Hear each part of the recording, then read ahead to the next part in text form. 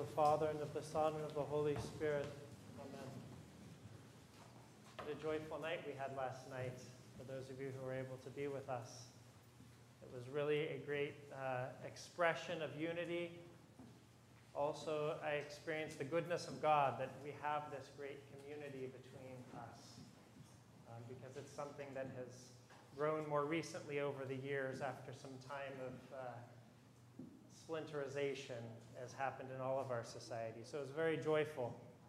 I have a question for you today, which is, why did God make the church? Why did God make the church? So people could worship Him. Yeah, excellent. Thank you. No, he takes it seriously. That's a good answer, actually. So it's a very pertinent question because today is the Sunday after Theophany. And what happened on Theophany is that our Lord was baptized. And in so being baptized, he gave us the pathway into union with him. Because by his entering into the water, he sanctified all waters. And we then, by extension, are baptized in the river Jordan with every baptismal waters, uniting to the Father and the Son and the Holy Spirit through triple immersion. So he gave us baptism. He gave us the church through baptism. So why did he make the church? The epistle answers that for us today. This is what St. Paul says. He says that Jesus gave spiritual gifts, that some should be apostles, some prophets, some evangelists, some pastors and teachers, to equip the saints for the work of ministry. So what he's describing there is he's describing the church. That some are apostles, some are evangelists, some are pastors and teachers, and all of that is for the equipping of the saints, to equip the saints to the work of ministry. This is why he gave them the gifts, so that he could equip these saints for their ministry. But why did he do that? For building up the body of Christ, until we all attain the unity of the faith and of the knowledge of the Son of God, to mature manhood, to the stature, the measure of the stature of the fullness of Christ. This is why he gave us the church, so that we could be unified. The church is the mode of our unification. It begins in our baptism. What do we say at the baptism service, the epistle? There's neither Greek nor Jew, nor male nor female. All have become one in Christ. We are all Christ together. And yet that's also a journey as well, because as he says in the epistle, until we attain the unity of the faith. So it's something that we're still striving towards. The receiving of the Eucharist is an expression of that unity.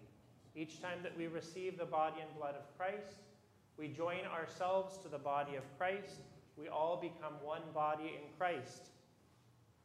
And interestingly, in the liturgy, that same phrase that St. Paul uses, the unity of the faith, which is "tinenotita tis pisteos." This phrase is the final litany, the final petition of the liturgy before we receive the Eucharist. It's that final litany before the Lord's Prayer, in which we say, having asked for the unity of the faith and the communion of the Holy Spirit, let us commend ourselves and one another and our whole life to Christ our God. So in the litany it says, having asked for the unity of the faith. When did we ask for the unity of the faith? This is the final petition. So what before that was us asking for the unity of the faith? Everything within the liturgy is asking for unity. How often do we say peace, oneness, that we may be one together? Again and again, we're asking for this. And so that final petition says, having asked for the unity of the faith, because that is a prerequisite for our receiving the Eucharist. We know this from the communion prayers. We should have no wrong with anyone. We should have forgiven everyone and sought forgiveness of everyone before approaching the chalice. Which is indeed a high bar, but this is what is needed, because how can there be multiple Christs, multiple bodies of Christ? If we're all receiving the one body of Christ, but I and you are not united because we have conflict between each other, how can we say it's one body? It's an aberration against the body of Christ that there's any division, any separation. In fact, the word communion, koinonia, it comes from two words, and it means common being. Ondos is that second part of the word. A common being. This is how deep our unity together is. Our entire being is one, is common. And this is what communion is. So what is the enemy of our unity, of our communion? Might say the devil. Actually, more precisely, the Greek word ego, I.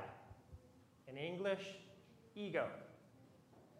This is our enemy against unity, is our own ego. Everything that I do, that I want, that is for my desires, invariably it comes into conflict with the people around me. And so I cause division within the body of Christ because of my own ego. That communal life that we desire in the body of the church is something that we also see oftentimes in monastic life, in which they live common meals, common services, common work, common everything together. Today we celebrate St. George of Joseva, St. George the Josevite, who is a monastic in the Holy Land. This is a monastery right on the road between Jerusalem and Jericho. As you're descending from Jerusalem down to Jericho on the old road is this monastery that's been there for many centuries. It was started in the 5th century, or the 6th century rather. And St. George went there as a young man and stayed there for many years, then went and lived as a hermit along the Jordan River, and then eventually ended up back at the monastery. You can read about his life in the bulletin there. But St. George would preach to the monks about the importance of unity and of the importance especially of running away from pride, from the ego. He said, "Believe me, I say, even if someone were able to make heaven and earth anew, but regarded his neighbor with proud contempt, he would labor in vain, and his portion would be with the hypocrites. A man cannot approach God unless he is at peace with his neighbor. The sins and passions all have pride as their common source, and they lead to death, while obedience and submission to the Lord are life and joy and light." And this account goes on to say that he taught his monks to vie with one another in humility by keeping themselves from all criticism or jealousy of one another, so that thus to attain holy charity and the bond of perfection, that great unity that we desire in the body of Christ. St. George humbled himself greatly, always pushing away any egotistical thought. Judgment, as we talked about last week, judgment is a hallmark of our ego. One who does not have ego, one truly humble, has no judgment of anyone, anywhere, at any time. Not to mention no envy, no jealousy, all of these other things that we struggle with. So oneness ultimately is placing our will within God's will. Because if we're all in the body of Christ, what that means is we're all uniting our individual wills into this one will, which is the will of God, the providence of God. So how do I make my ego diminish? I'll give some practical things. First of all, be vigilant to look out for conflict. Wherever there is conflict with another human being, there's ego involved in that. We think of it like conflict is this wave coming at you. In our humility, we dive under the wave. Then the conflict passes right by us. But if instead we stand up with our ego and our pride, then we encounter more conflict. Another is to look to the liturgy. We say these words again and again and again, and we say the words again and again, literally, because we need to hear these words again and again. In peace, let us pray to the Lord. Peace is the sister word of harmony or of unity. So it is in peace, it is in unity with my brothers and sisters in Christ and with all of humanity that I should be approaching the liturgy. And the liturgy gives us so many other words to guide us towards that unity. Another is to not draw attention to ourselves, to empty ourselves.